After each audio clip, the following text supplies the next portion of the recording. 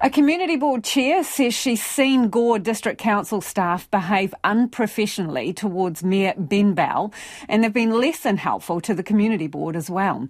Nicky Coats is one of many voices saying the council will achieve very little other than creating further disharmony by voting on a motion of no confidence in the 24-year-old mayor tomorrow.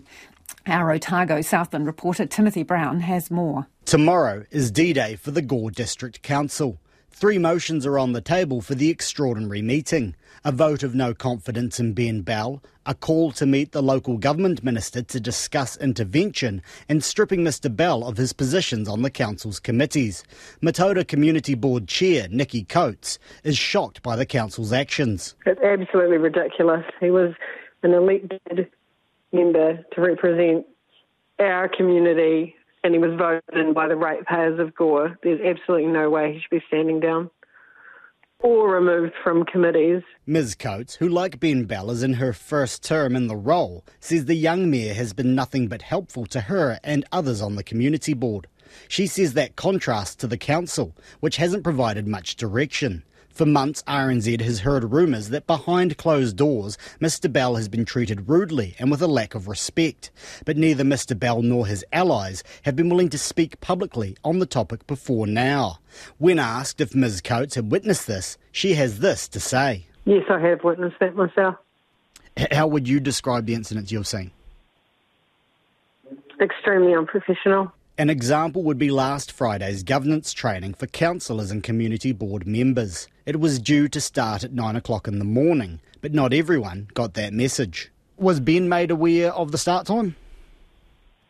He was given an incorrect start time.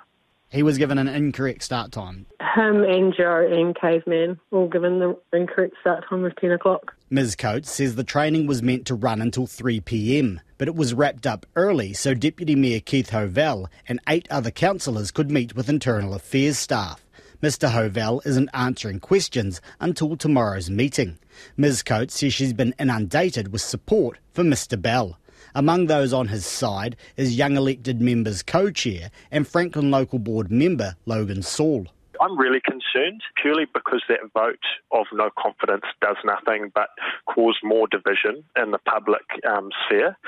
What they need to do is proceed with that independent investigation and implement the recommendations that come out of it, not do this grandstanding in front of the public. Local Government New Zealand President Stuart Crosby disagrees with the council's proposed actions at tomorrow's meeting. The motion of no confidence is simply symbolic. Obviously, Mayor Bell was democratically elected and he doesn't have to go anywhere. He says he was also recently speaking to the local government minister, Kieran McAnulty, and he has little appetite to intervene. But as it stands, Mr Bell and the council's chief executive, Stephen Parry, aren't speaking, and that broken relationship is clearly reverberating around the council table.